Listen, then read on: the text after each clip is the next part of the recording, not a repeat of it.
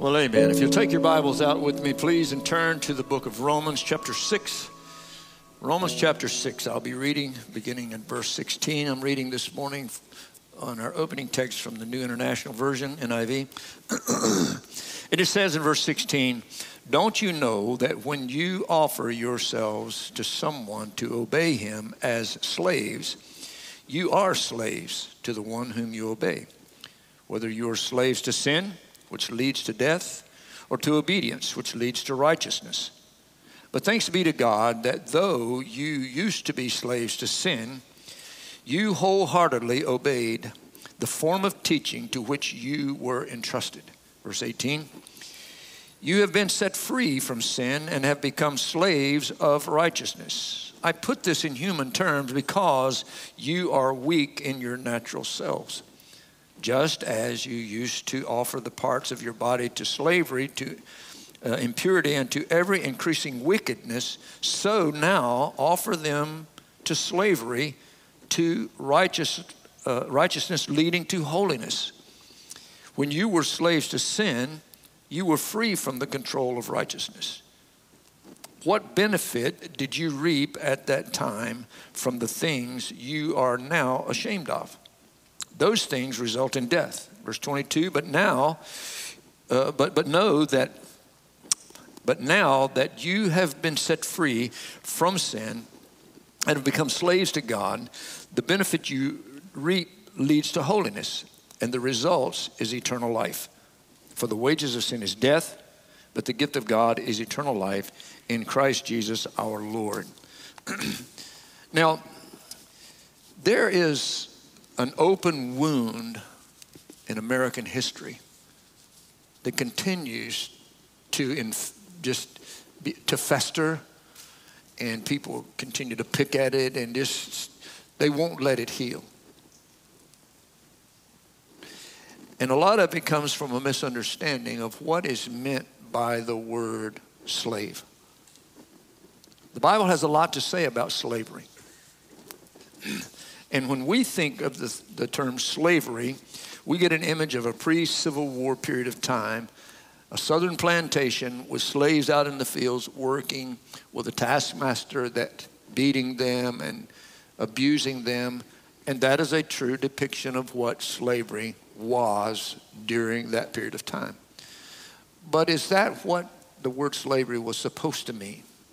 And we're going to take a look at that this morning, because I pray that we can find a way to bring healing to this open wound that is it's just vexed our nation for hundreds of years, and still to this day it is causing a division and divide. And that is not by accident, by the way. It is a deliberate, concerted effort to try to dismantle the traditions of our forefathers, the Christian traditions that they set forth. And so we're going to take a look at that this morning. Let's pray before we get into this. Father, I pray in Jesus' name, Lord, that you will help us to understand the truth, God, of what you intended in Scripture, Lord. You talked about slavery, a lot about slavery. In fact, it's something that you addressed to the children of Israel of how they were themselves to treat slaves. And God, there's a misunderstanding of what the intention was and why it was a part of the human experience, Lord. And God, all of the answers to that is in your word. And Lord, I pray today that you will just help us to understand, God. And Lord, not just us alone, Lord, but God, I pray that the nation, God, could be enlightened to what's going on and to the evil that is at work behind the scenes, Lord, to try to keep this wound open, God, to keep picking at it, Lord, so that it stays festered, Lord, and growing and causes division in the nation, Lord. So teach us today. Holy Spirit, I ask you to come. I pray that we preach truth, God, and in clarity, God, that nothing would be distorted, Lord. You are the author of truth, God, so teach us today, Lord. Holy Spirit, come. We invite you to take charge right now in Jesus' name. Amen. Now, we view slavery with a 21st century mentality. We see it as something that is abhorrent and cruel and evil. because with that mentality, it is abhorrent, and it's cruel, and it's evil. But what is slavery? What does the Bible have to say about this subject? First of all, there has never been a universal acceptance of slavery in America. That's right. Let me say that again. There has never been a universal acceptance of slavery in America, from the landing of the Pilgrims in Plymouth to the Declaration of the Independence by our founding fathers, and throughout the Civil War, through the Reconstruction period, to the present day. There has always been godly men and godly women that have stood in opposition to slavery, what we understand as slavery. And they've advocated and fought for freedom. How many of you are anti-slavery today? Amen? That should be 100% of every person in here if you are a follower of Jesus Christ. What we understand in a 21st century concept of what slavery is. We're opposed to that. Now, if I were to ask you at the end of this survey how many is anti-slavery, you may not raise your hand when you understand what the Bible means when it says slavery. Because we just read, either you're a slave to sin or you're a slave to God. I'm not anti-slavery if it means I'm going to be a slave to God. Okay, so it's all in the concept of the word and what it has come to mean. What it has come to mean to us is the picture of somebody beating a man out in the field because he's not working hard enough. But that's not the biblical definition of slavery. In fact, that is condemned in Scripture, as we're going to see this morning. Furthermore, nowhere in the pages of Scripture can one find an endorsement, acceptance, or approval of slavery as it has been come to be known in American history. People are ignorant of the truth about what the Bible teaches about this subject. So we're going to attempt to get a clearer understanding this morning. We're going to begin in Exodus chapter 21, verse 1 through 6. It says, "Now, there are judgments which you shall set before them. If you buy a Hebrew servant, he shall serve 6 years, and in the 7th year he shall go out free and pay nothing. If he comes in by himself, he shall go out by himself. If he comes in married, then his wife shall go out with him. But if his master has given him a wife, and she has borne him sons and daughters, the wife and her children shall be her master's, and he shall go out by himself.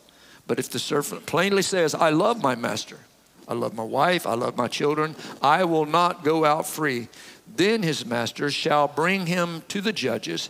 He shall also bring him to the door or the doorpost, and the master shall pierce his ear with an awl, and he shall serve him forever." Everybody say, what? Verse 20 says, "And if a man beats his male or female servant with a rod so that he dies under his hand, he shall surely be punished. Notwithstanding, if he remains alive a day or two, he shall not be punished, for he is his property." Wow. That just sounds a little odd, doesn't it? Well, if you understand what the term slavery means, it doesn't mean what we think it means. All right. Leviticus chapter 25, let's look a little further. Verse 44. "Now, as for your male and female slaves whom you may have from the nations that are around you." Now, the first text had to do with citizens, another Hebrew. You're doing this to another Jewish person. Now you're doing this to a Gentile, a surrounding nation, a non-Jew. All right. "From the nations that are around you, from them you may buy male and female slaves. Moreover, you may buy the children of the strangers who dwell among you, and their families who are with you, which they beget in your land, and they shall become your property." Verse 46, and you may take them as an inheritance for your children after you, to inherit them as a possession. They shall be your permanent slaves. But regarding your brethren, the children of Israel, you shall not rule over them, one another, with rigor. Now, that's Old Testament. What does the New Testament say? 1 Timothy chapter 6. "Let as many bondservants as are under the yoke count their own masters worthy of all honor, so that the name of God and his doctrine may not be blasphemed. And those who have believing masters, let them not despise them because they are brethren, but rather serve them because those who are benefited are believers and beloved. Teach and exhort these things. And one more scripture, Ephesians chapter 6, verse 5. Bondservants, be obedient to those who are your masters according to the flesh, with fear and trembling, in sincerity of heart, as to Christ. Not with eye service as men pleasers, but as bondservants of Christ, doing the will of God from your heart, with good will, doing service as to the Lord and not to men, knowing that whatever good anyone does, he will receive the same from the Lord, whether he is a slave or whether he is free. Now remember, we're reading all that with the 21st century concept of what slavery is. The term slavery has a different meaning in the Bible, however. In the Hebrew community, there were 4 classes of people. You had the free Hebrew. Now, a free Hebrew was free in that he could come and go as he pleased and whatever, but he did not see himself as being free from God. In other words, he didn't see himself as owning anything. Everything that he had belonged to God. Hence, he was a slave to God. We are bought with a price. Come on. Amen. The Bible says you're not your own. You were bought with a price. Everything that I have belongs to him. I am just steward of the things that he has given me. I don't own any of it. Amen. So I am in a sense, a slave to God. Do I regret that? Absolutely not. I rejoice in that. I'm glad he is my master, because you're going to be a slave to something. A slave to sin or a slave to God. I'm glad he is my master. I used to have another master. You used to have another master that treated you like the guy in the field. Amen? But now this master treats me with goodness and kindness. He showers me with blessing. He provides everything that I need. My Father provides all of my needs according to his riches and glory through Christ Jesus, the Bible says. He's a good, good master. Amen.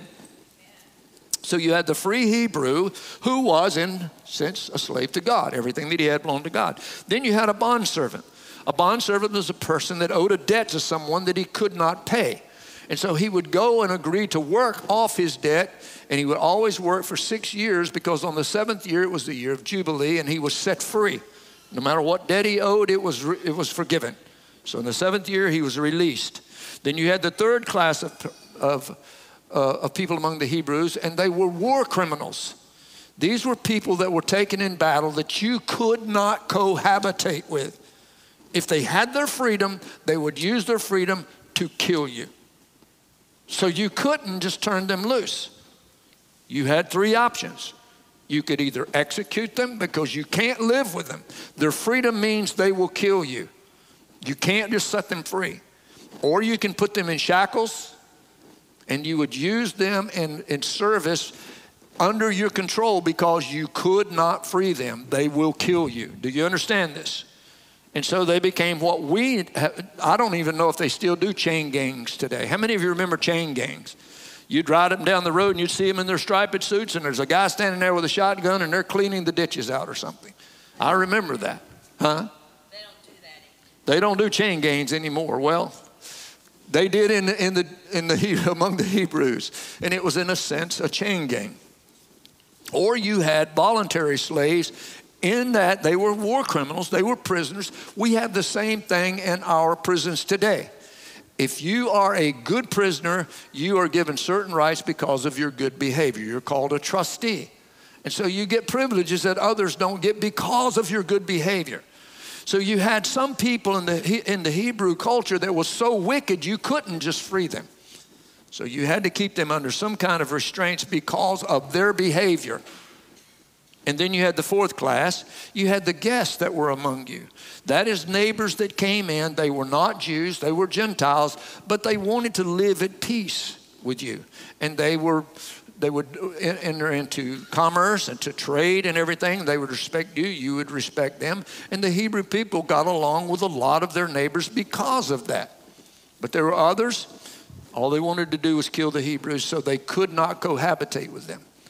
And so they had to do something to protect themselves. Now, We see today, for example, the paintings and statues of Columbus being, we're not seeing it now, but there was a movement several years ago that they were tearing down the statues, painting them, painting all kinds of things on him. But there's a painting in D.C. of Christopher Columbus in 1492 kneeling on the beach and praying in that picture. And we see that and we wonder, how did he go from a Christian man who is giving thanks to God for finding this new world to being a great villain in American history? How did that even happen?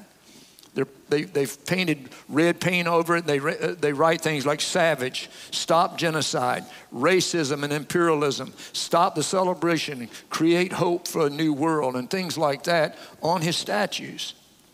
They're being vandalized, defaced across the nation. Now, the statues are painted. There was one that had a hatchet stuck in the head of Columbus. Now, there's been over 500 years of history of Christopher Columbus. Over 600 statues were erected in his honor. So how did he get from being a person that we once honored to a villain? And it is a church, hear me on this. World, hear me. America, hear me. It is a concerted effort to try to separate us and pit the races against each other. It's a deliberate, concerted effort. It's a movement of Marxism that moves you towards socialism, that moves you towards communism. It is a deliberate effort to try to get the races pitted against each other. And they keep picking at that wound, and they will not let it heal. They can't let it heal because it will not satisfy their agenda. Christopher Columbus, he had 4 voyages, and they kept meticulous records. The first voyage is the one we're familiar with, the Nina, the Pinta, and the Santa Maria. They had 120 men and 3 ships. There's a painting of that in the Capitol. And when he landed, he was blown off course, and he landed actually in the Caribbean. He came upon a group of people called the Taino Indians. And he wrote back to Spain and said, quote, "A kinder and more gentle people you will not find." Like the Hebrews, he was kind to them as a neighbor that wanted to enter into commerce. He advocated that they be given full citizenship in Spain, and some of them were given full citizenship in Spain. But they said, look, we're good people. We're peace-loving people. We see that you can help us. We want to enter into this agreement with you. But there's another group of people over here said they're not such good people. They're called the Caribs. It's where we get the term Caribbean from, was that group of people. And said they will eat you, literally. They were cannibals.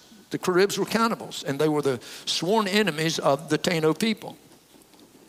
Columbus never heard of anything like that, so he kind of just didn't really take it serious. He left some of his men there to colonize the Taino people, and when he returned with 15 ships and 1,000 men to start to colonize the Taino people in the islands there.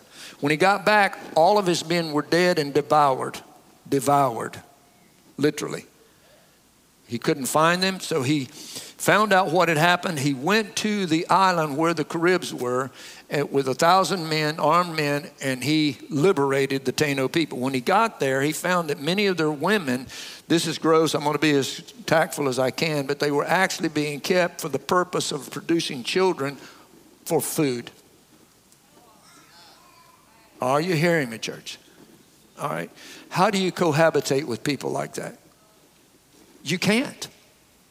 See, the villainization of Columbus, you don't understand what they're having to deal with. You can't live with people like that. So what are you going to do? If they're free, they will kill you. So you either imprison them, you execute them, you make slaves of them. If they will learn to be civil, then you give them certain privileges. The same thing is true in the justice system today. There's some people you can't turn loose from the prison. They have to be incarcerated. It's no different, but it's seen as a horrible thing, and sometimes it has to happen. Now listen, I'm not downplaying what happened in the South. It was horrible.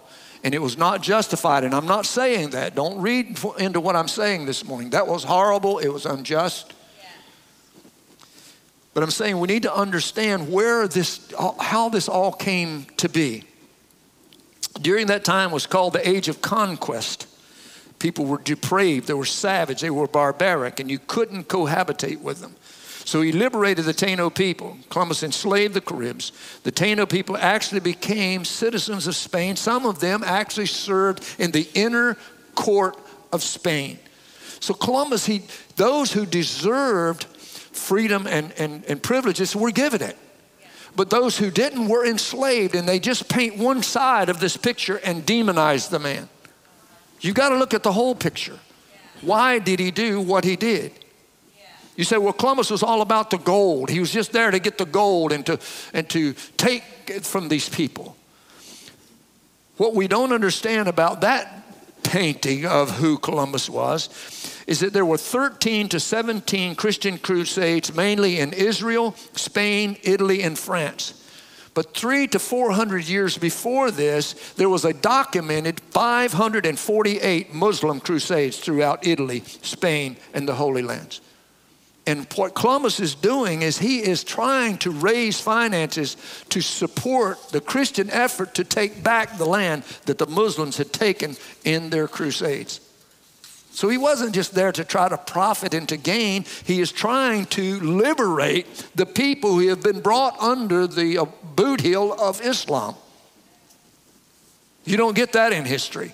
All you get is the demonization of the man. There was a reason behind the things that he did, and they were honorable and just things that he did. Now, let's look at this again. The term slavery has a different meaning today than in the Bible. The Hebrew community, they had 4 classes. They had the free Hebrew, the bondservant, the criminal element, and their guest. So how were they supposed to treat their slaves? In Exodus chapter 21 and verse 20, he said, anyone who beats their male or female slave with a rod must be punished if the slave dies as a result of it. We read that, but in verse 21 it says, but if they are not punished if the slave recovers after a day or two, since the slave is his property. Verse 22, if people are fighting and hitting a pregnant woman, so see, he's not just dealing with how they were to treat slaves, but how we are to treat each other, how humanity is to treat each other. If 2 people are fighting and by accident a pregnant woman gets hit and she gives birth prematurely, but there is no serious injury, the offender must be fined whatever the woman's husband demands and as the court allows. Verse 22, but if there is a serious injury, you are to take life for life, eye for eye, tooth for tooth, hand for hand, foot for foot, burn for burn, wound for wound, bruise for bruise. An owner, verse 26, says, an owner who hits a male or female slave in the eye and destroys it must let the slave go free to compensate for the eye.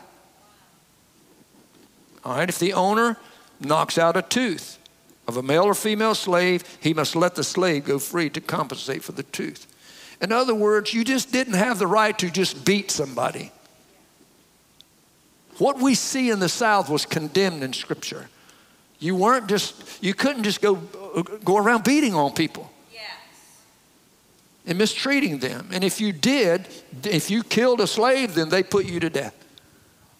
If you hurt him, you knock a tooth out and let him go. Because you shouldn't be beating him. So there were rights that they had. We see in 1 Timothy chapter 1 that the type of slavery that we know as slavery today was condemned completely in Scripture. Because you understand, when they say slave in the Bible, they are taking somebody that they cannot cohabitate with and bringing them under their control, or someone that is owed a debt that they can't pay. There was a reason why they became a slave. But you didn't go out to your neighbor. For example, the Taino Indians. Columbus would have been wrong if he took a Taino Indian who wanted to live with them in peace, who wanted to enter into commerce, and made that man a slave. Because he's done nothing to him. We see it in 1 Timothy. Look at it with me. Verse 8, chapter 1, verse 8. But we know that the law, all right, what law? Let's look at it. The law is good if one uses it lawfully. Knowing this, that the law is not made for a righteous person, but for the lawless and the insubordinate, for the ungodly, for the sinner, for the unholy, for the profane, for a murderer of fathers, for a murderer of mothers, for manslayers, for fornicators, for sodomites, for kidnappers. You see that? For kidnappers. What is that talking about? That's talking about the very thing that the slave trade was doing in the South when they went to peaceful people, any people, whether we were peaceful or not. They just went in. They didn't know who they were or what they were. They just took them as slaves and sold them for profit. Now, something else that is not found in history is that there were more accidents. Now, some people say this is a myth. I don't believe it was. I can't verify the truthfulness of the claim that is made, but there are documents that said the English entered into a compact. They actually made a decree that you could take Irishmen that were taken in battle and sell them into slavery. And they did that to the tune of 300,000 men in one battle. They killed 500,000. They sold 300,000 into slavery. Well, that leaves the wives and children without fathers. So what did they do? They took the women and the children and sold them into slavery. Now, what did a woman and a child do to them? Nothing. At one time, according to this article, if it's accurate, and I believe it is, at one time there were more Irish slaves in America than there were free European citizens. To buy an African slave, it cost you 20 to 50 pounds sterling. You could buy an Irish slave for 5 pounds sterling or 900 pounds of cotton. So in other words, you could buy 5 Irish slaves for the price of 1 African slave, or 10, depending on what you're buying. So there were Irish slaves in the West Indies and Virginia and New England. That's why you have so many Irish in America today. I am from Irish descent. This is talking about some of my ancestors. Now, am I going to keep that wound open and say, you owe me something? Why would you do that? Let the wound heal, move on.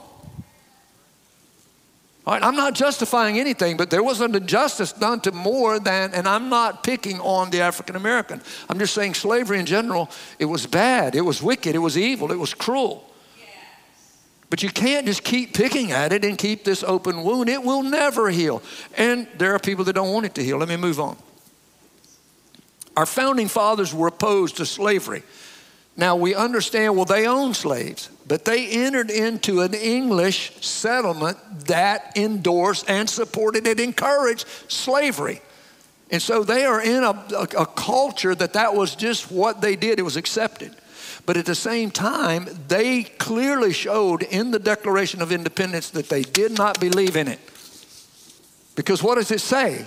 We find these truths to be self-evident, that all men are created equal. They're owning slaves, but they're sending a declaration to England that this is wrong.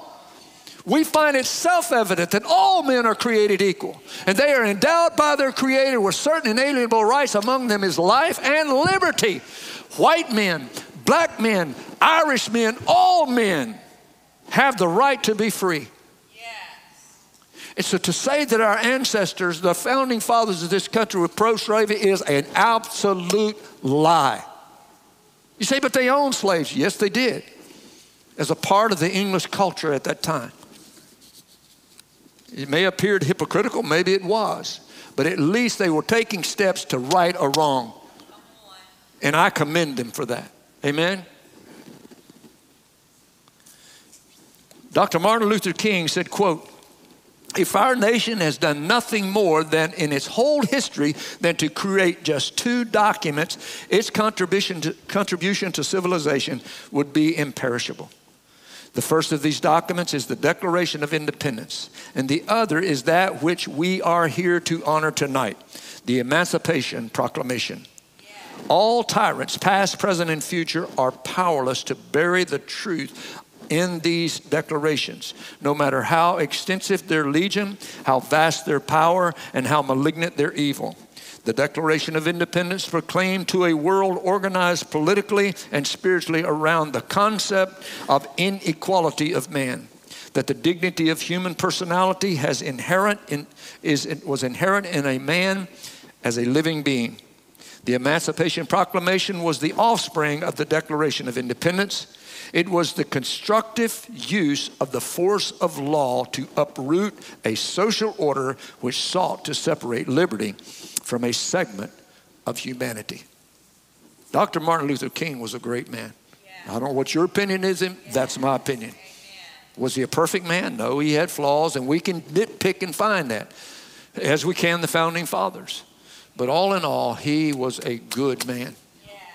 And I applaud him for what he did to help our nation, because he was trying to heal an open wound. I join him in that effort. So the Constitution, the Bill of Rights, the Declaration of Independence, the Emancipation Proclamation, all of these were good things.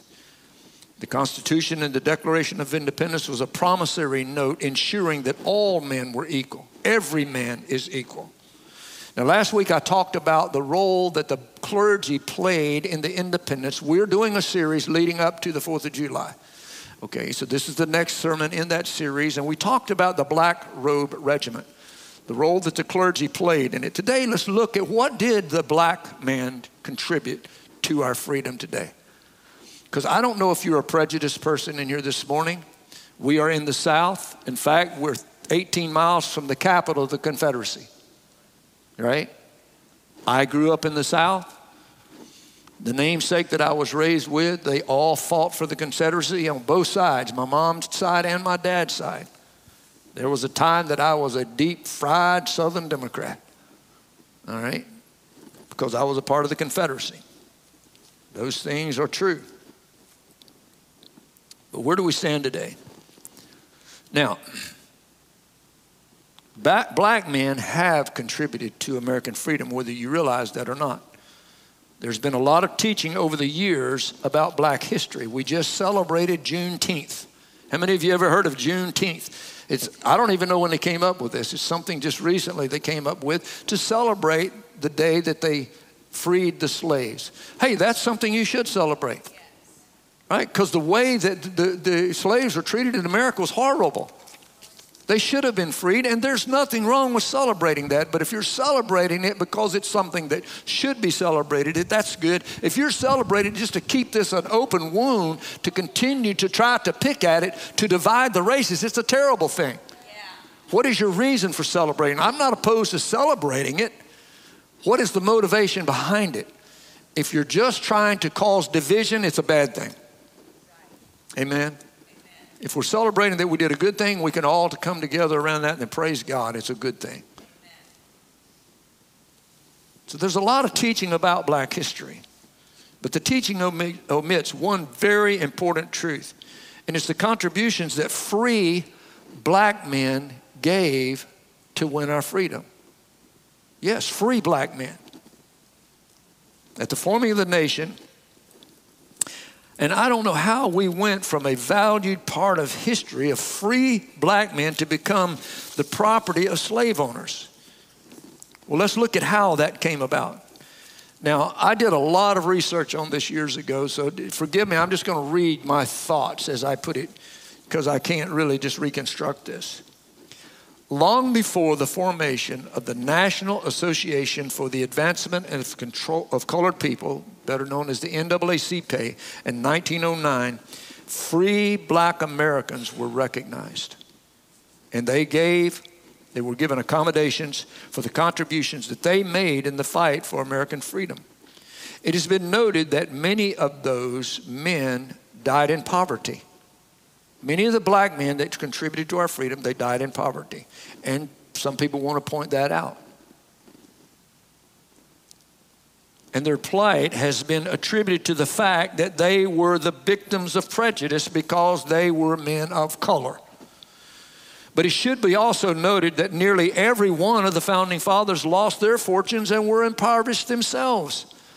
They almost all died as poor men. It wasn't due to race that history records this sad happening, but it was simply the cost of our freedom that was paid by all of those brave and honorable men, both black and white. They each pledged that, quote, we, with a firm reliance on the protection of the divine providence, we mutually pledge to each other our lives, our fortunes, and our sacred honor.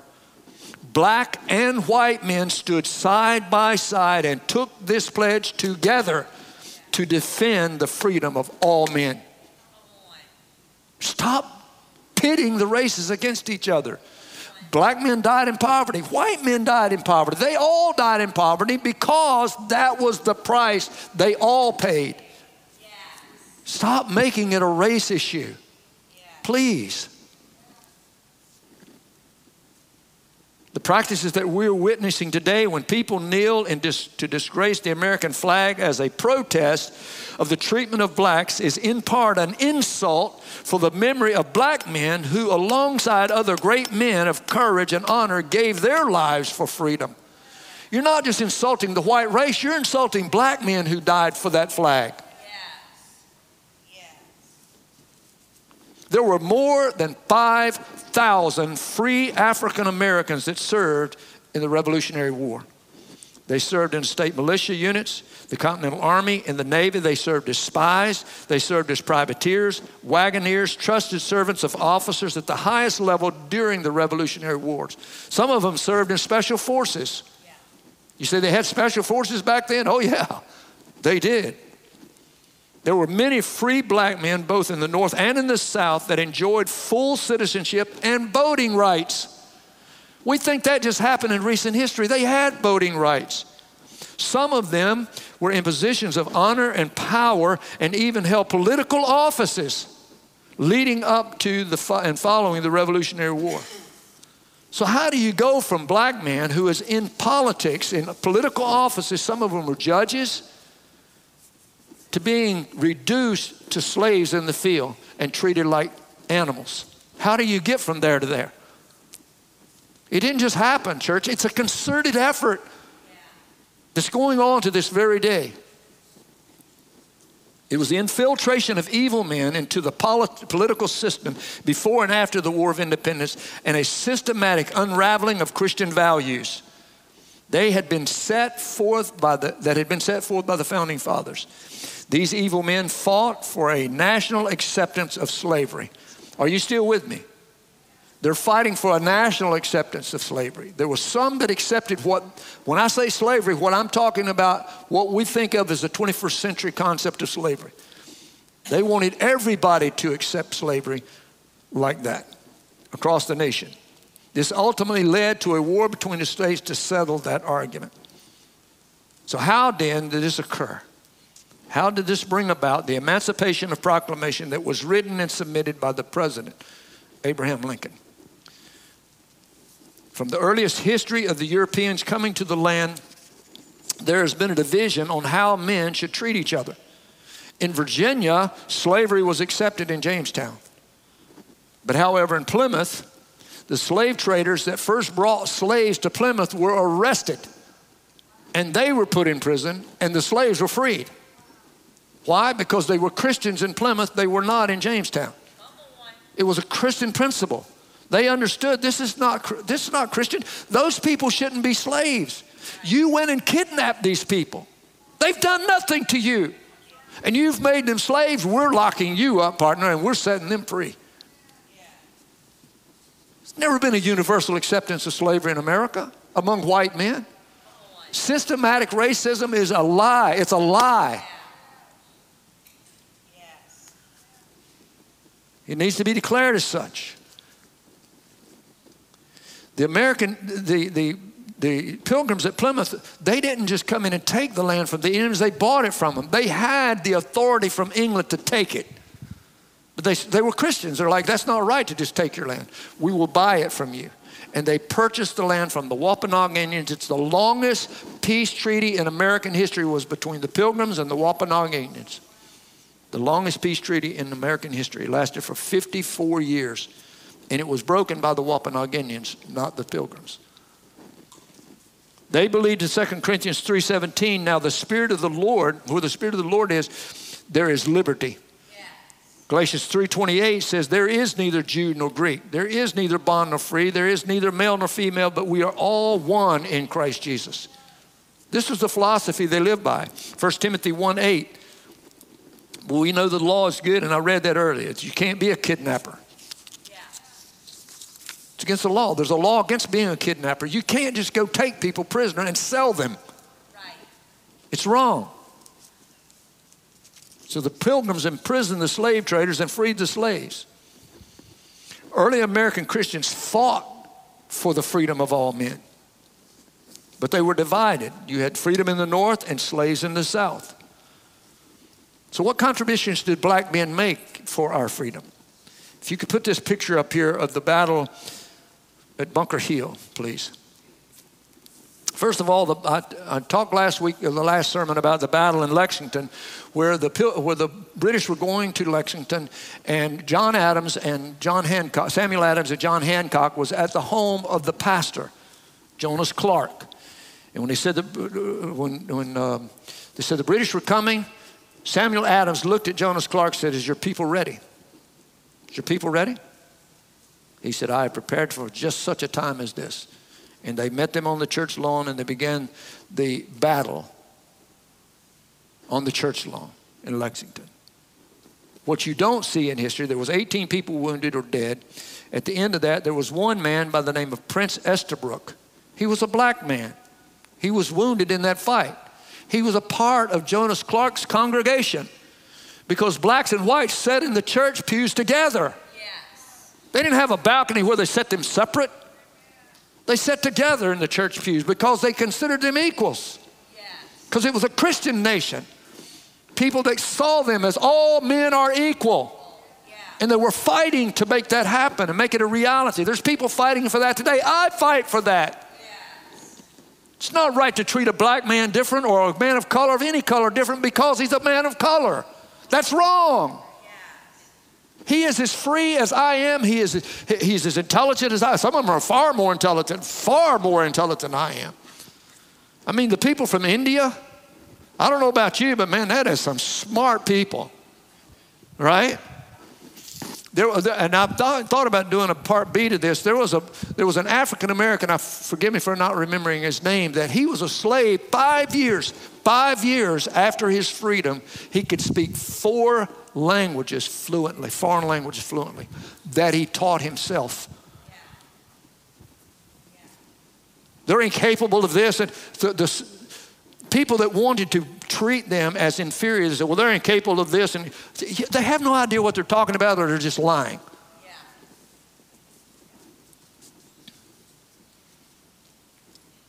This picture up here is a picture of Peter Salem. If you look in the bottom right-hand corner, you'll see a black man's face right behind the captain there. His name is Peter Salem. This is the Battle of Concord. He was a sniper at Bunker Hill. He was a free black man from Massachusetts. He enlisted in the colonial army under Colonel John Nixon, the 5th Massachusetts Regiment. He served with Captain Simon Ingalls' company as a special forces. He was one of the few black Minutemen. He fought in the Battle of Concord and at Bunker Hill, where he killed Major John Pitcairn. That shot that he took, he was a sniper. He shot that major, and when he did, the British saw their leader fall, and they retreated, and that's the reason the battle at Bunker Hill was won, because of that man's shot. That man right there, a black man. He received 14 accommodations, recognition from the Continental Congress, and recognition from the state legislature. So he was honored for what he did. Wasn't impoverished. They honored him for what he did, because that was the concept of many people during that period of time. It wasn't a universal acceptance of slavery. That's a lie. Next picture, please. Man with a horse. That's the one. Thank you. The man you see in that picture is James Armistead. We probably owe more to that man right there for our freedom than any man in the Revolutionary War. Now, I want you to let that soak in for just a minute. He was a courier for Lafayette. That's who he's standing beside. That's why he's holding the horse. He's not holding Massa's horse. That's his horse. He was a courier. Well, if it wasn't his, he was a courier. He had a horse of his own. He was sent to the British as a spy. And who did he spy on? Benedict Arnold. He also spied on Cornwallis. He was one of his personal servants. Cornwallis asked him if he would go to the Continental Army and spy on them, and he agreed. So he became a double agent. And he fed incorrect information to Cornwallis and correct information to the Continental Army. And it was probably him responsible more for our freedom than any person in the Revolutionary War, that man right there. We owe a debt to the black race.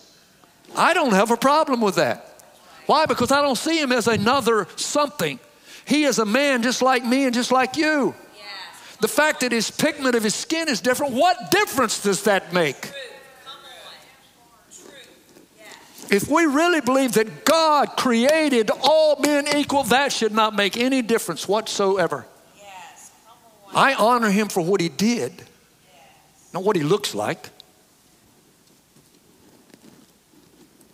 Next picture, please. Frederick Douglass. Frederick Douglass, he was a minister. He was taught by William Garrison, who was an abolitionist, a white man, that the Constitution was a pro-slavery document.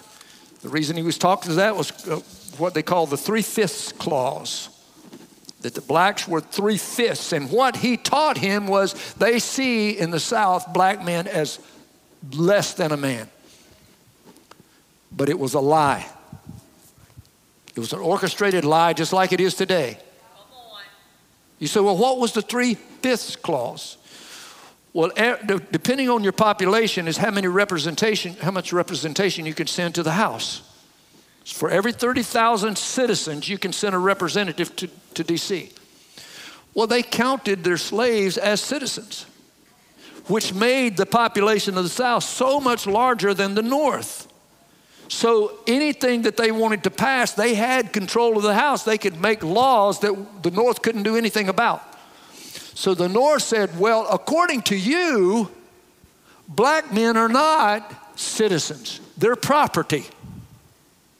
And if you're going to count your property, we're going to count our property. We're going to count all our horses, all of our cows, all of our mules, all of our houses. And they said, no, well, we can't do that. And they said, all right, then you can count 3/5 of your slavery population as citizens. 3/5. That was the 3/5 clause. It had nothing to do with the value of a person. It had to do with representation in Congress. It was a lie. And Frederick Douglass figured that out. And he turned and began to, he became a Republican actually, and fought against this movement. Next picture, please. Wentworth Caswell.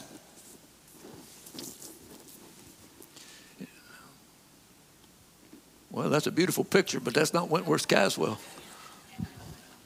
We have him riding a horse. Do you have that one? You don't have it? Okay. That's fine. Wentworth Caswell, in 1775, he rode alongside of Paul Revere. He was a respected school teacher. He became America's first black judge in 1768. Then 7 years later, he became before America won her independence, he was elected to office as a judge in 1775.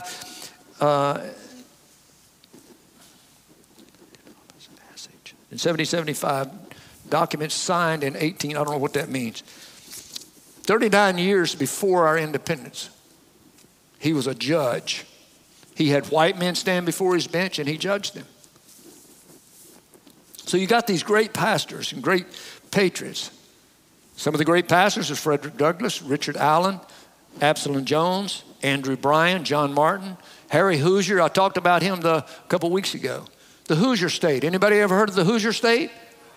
It was named after this man, Harry Hoosier, a black preacher.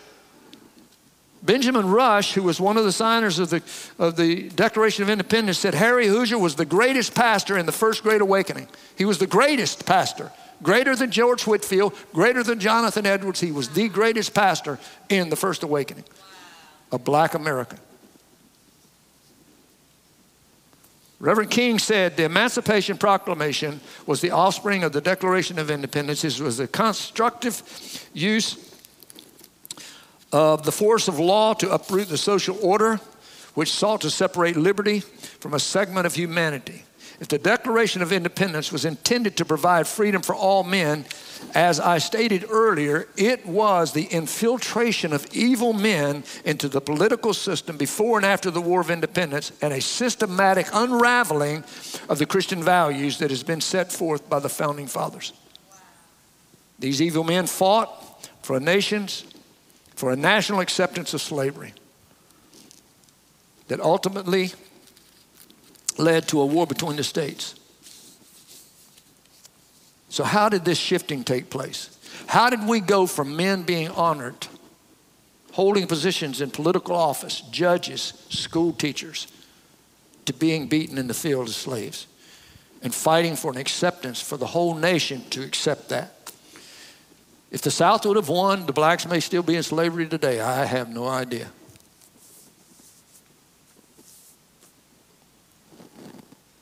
In 1789, Congress passed what was known as the Northwest Ordinance. 1789, this is right after our independence. It prohibited slavery in the federal territories of Ohio, Indiana, Illinois, Iowa, Minnesota, Michigan, and Wisconsin. They all entered the Union as free states. You couldn't have slaves in any of those states. Why? Because our founding fathers were fighting against slavery. They believed that all men were created equal. And so they're trying to make America a nation of freedom for all men. In 1808, Congress abolished slavery.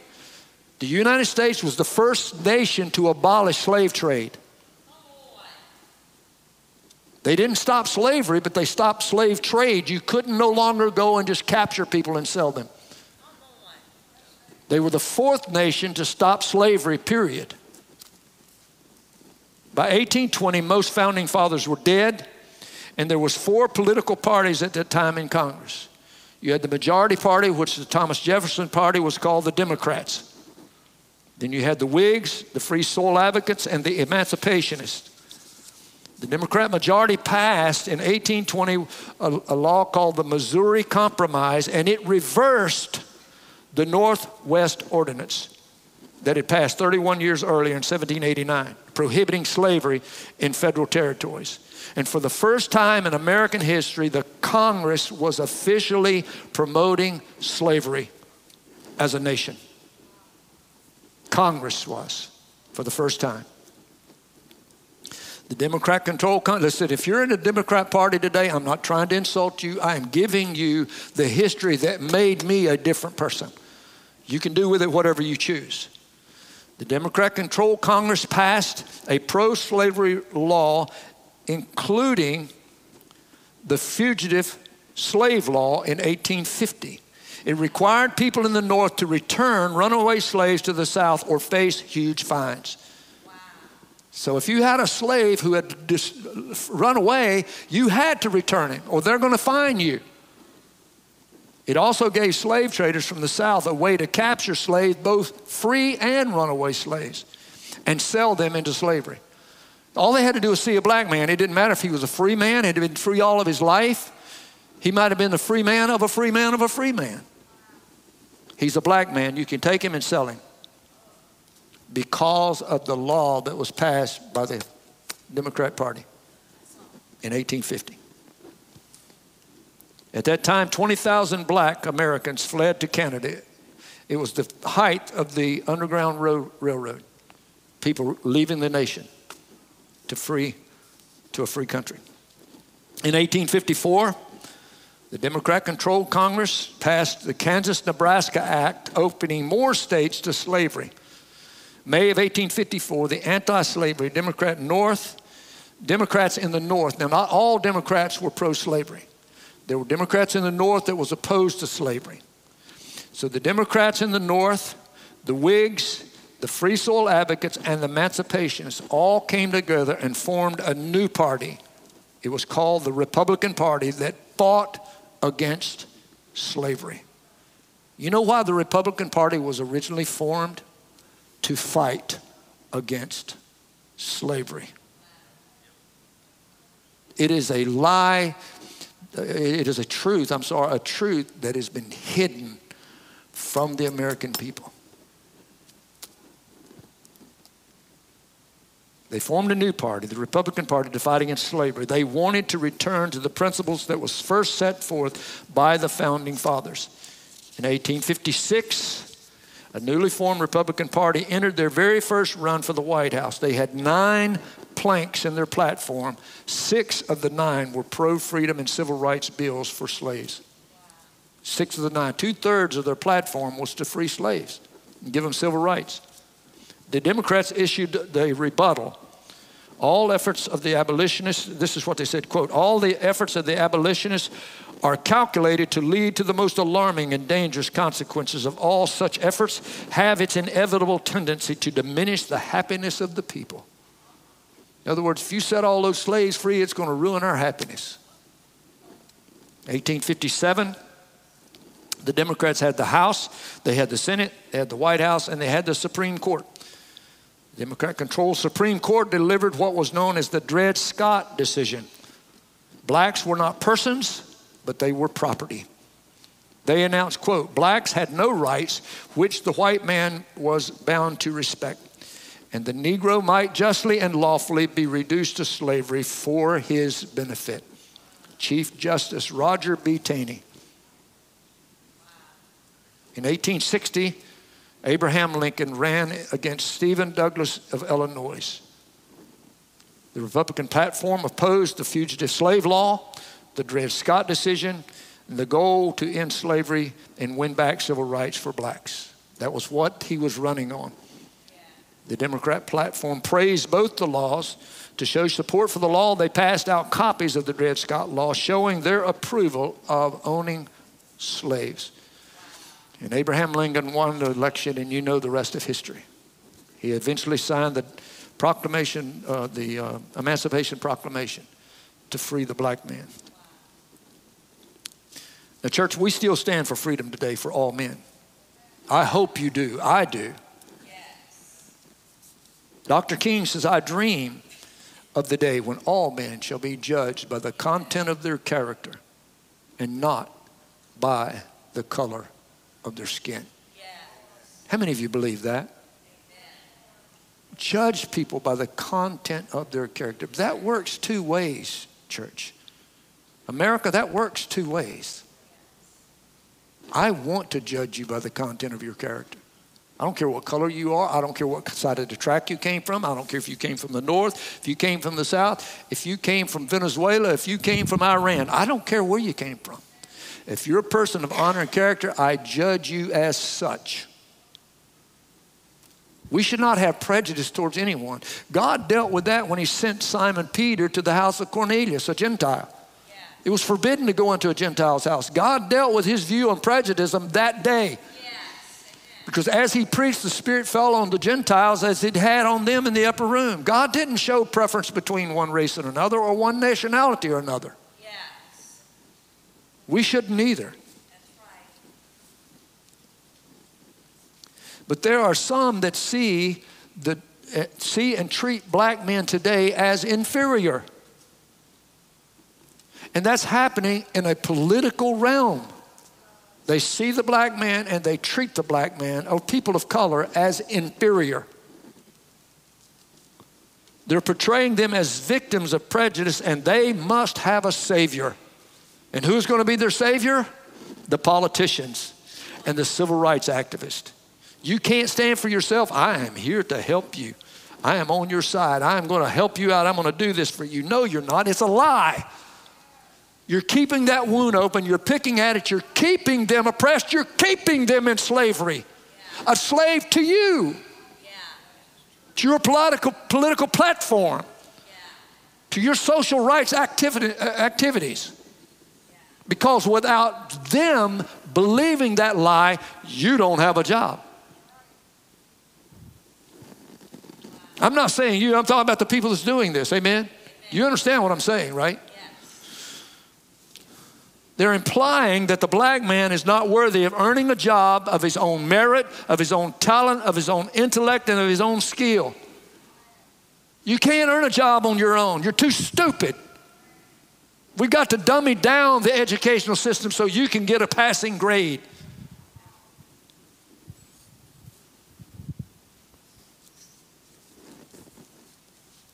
Church, it's a deliberate effort, a concerted effort. It's been going on a long, long time, and America needs to wake up to this. Affirmative action. Something started years ago. It judges a man by his color, not by his character.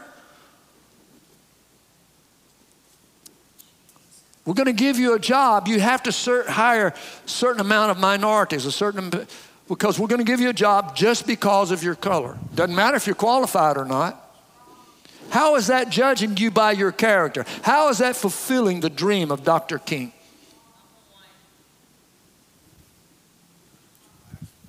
It's not fulfilling the dream of Dr. King.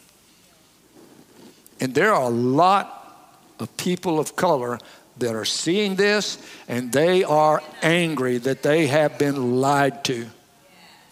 And they're saying, stop treating me like a victim. I am not a victim. I am not stupid. I can make my own way. I'm intelligent. I can achieve. I can accomplish what anybody else. This is America, the land of opportunity. If you're willing to apply yourself, work hard enough, you can achieve.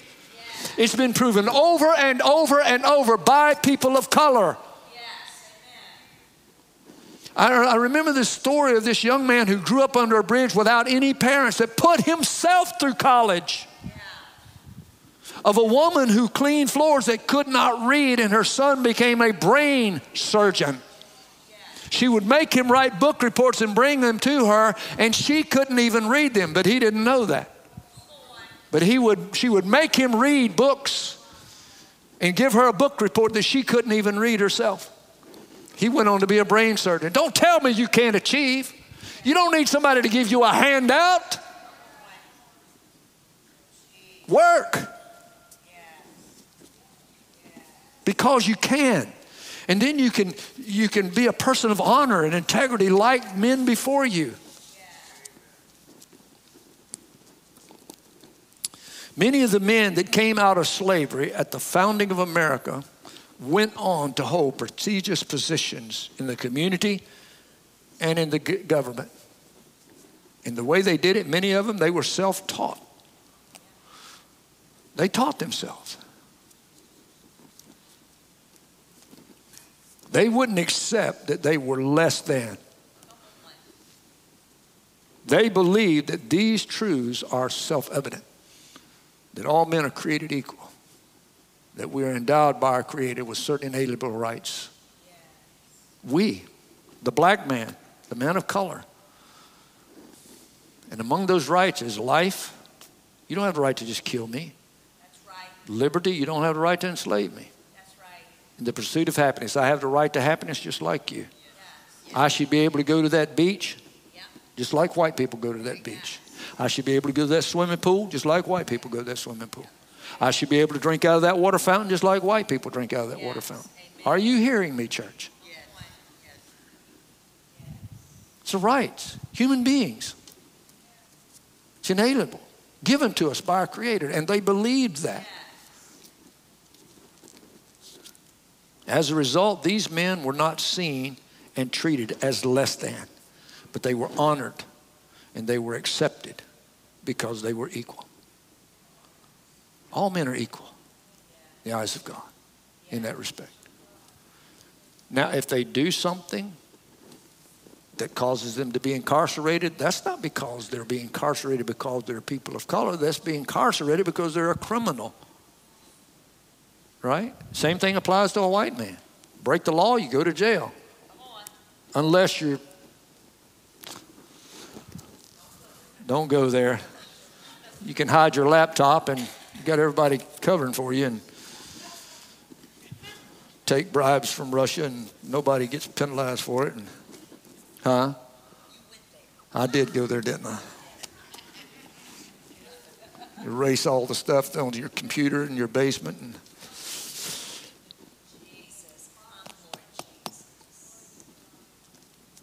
I may do a plan B on this, a part B on this later on, just so that you know what's going on. So, how many? Well, why don't you stand with me? I'm going to close here. You know, we're approaching our celebration of our independence, our freedom celebration. What a great thing to celebrate. Amen. Yes. And as we do, I celebrate our freedom, our independence, and that we continue in the spirit of our forefathers, that we reject the destructive attempt of evil people that are working so hard to dismantle the values that these great men fought for. Black men, white men fought for. Yes. Amen. And I encourage my black brethren, don't buy the lie. There were great African Americans that fought for your freedom. We owe them a great debt. One debt that we owe them is respect for the sacrifice they made, because they fought and believed in that flag. We got them lining up the highway down there. Why? Because I believe in America. I still believe it's the greatest nation on this planet. It has fought for freedom. It stands for freedom. I know it's got problems. I'm not saying it's perfect. But a lot of its problems I have described as the source of it this morning. And we the people can change some of that. You know, we just had an election last Tuesday. I hope you voted. If you didn't, don't raise your hand. I hope you got out and used your right as a citizen to vote. Yeah. Amen. Because that's how you make that difference. Amen. Boy, you're a political pastor. Yes, I am. I think we should be. Because it's people that's trying to run and hide from that. Amen. Come on, give the Lord praise, not me. It's people that run and hide from that allows this kind of stuff to get to the level that it's gone to. People that know the truth and they're afraid or ashamed to say it. Maybe I'm just too dumb. I just get up and say it because I know it's true. You know, I don't know, but it's true. What are you going to do? Right? And some people may agree with that, but that's all right. They can be wrong if they want to. That's fine. Let's pray. Father, we thank you for the sacrifice that was made by all men, God, to give us our freedom. My goodness, Lord, some of the people that has done such wonderful things, Lord, and they want to minimize that. God, we don't. I recognize it. I honor those men. I am grateful to them. Lord, if they were brothers in Christ, someday we will see them in glory. I look forward to the day that I can go up and say thank you for what you did to give me freedom, to give my wife freedom, to give my children freedom, to give my grandchildren freedom. And we want to use that freedom, Lord, to help people, God, not to hurt them, God, not to to minimize them, Lord, and marginalize them. God, we just pray, Father, that you help us to see all men equal. Treat them as equal. Think of them as equal. Respect them as equal, Lord. And encourage them, God, to stand together with us. Let's stand together, Lord. So, Lord, open the eyes of those who have been lied to, God, and show them the truth, I pray, in Jesus' name. Let's worship the Lord before we close in prayer.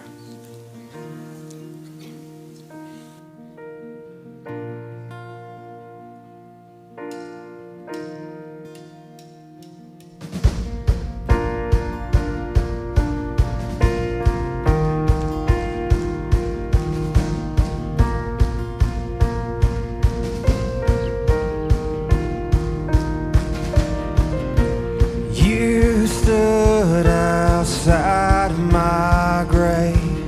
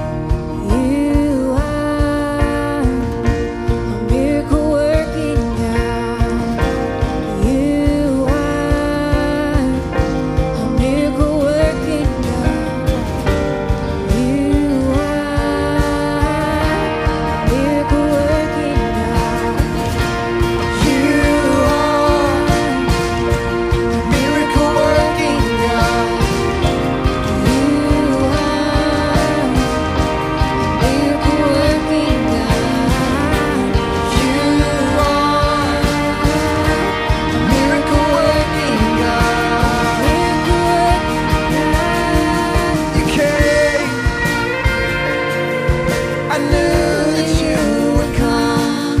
You said, my heart it woke up.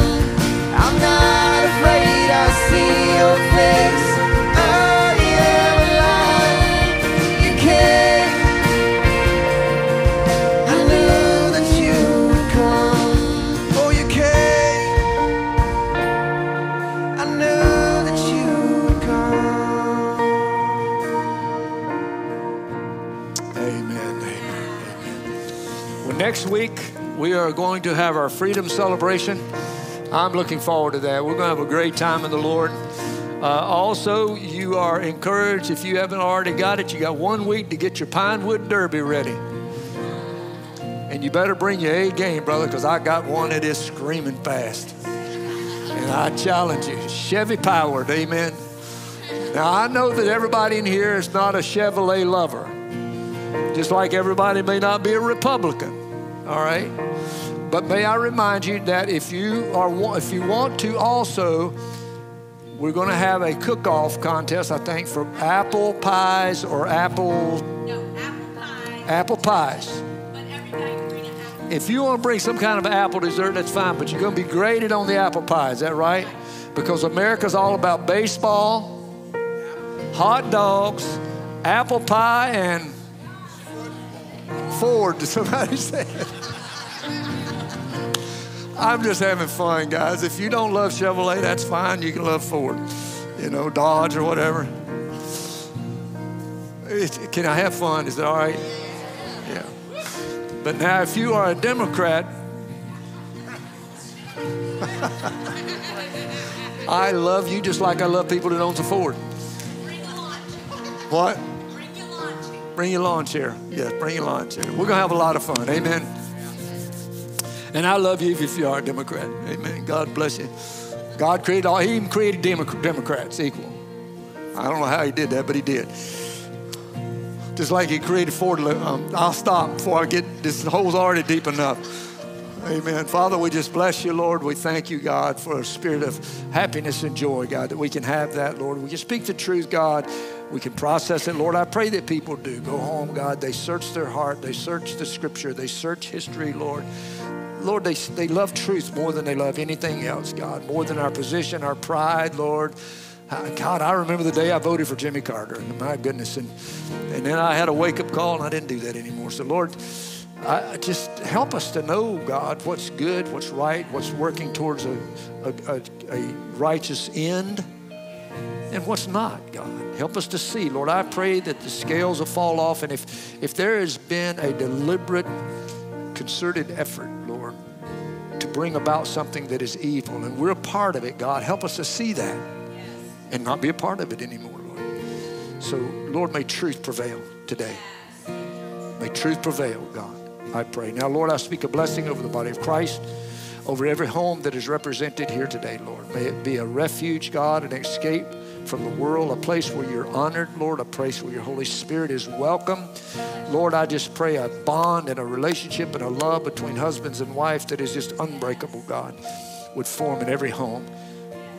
Relationship between parents and their children, Lord. If there's a brokenness there, Father, heal it, I pray. In Jesus' name, Lord, brothers and sisters, God, Lord, if there's some differences there, Lord, help them to find common ground, come together, love each other, Lord. They're the same blood. Help them to find unity once again, Lord. If there's repentance needed, God, bring repentance, Lord. Bring healing.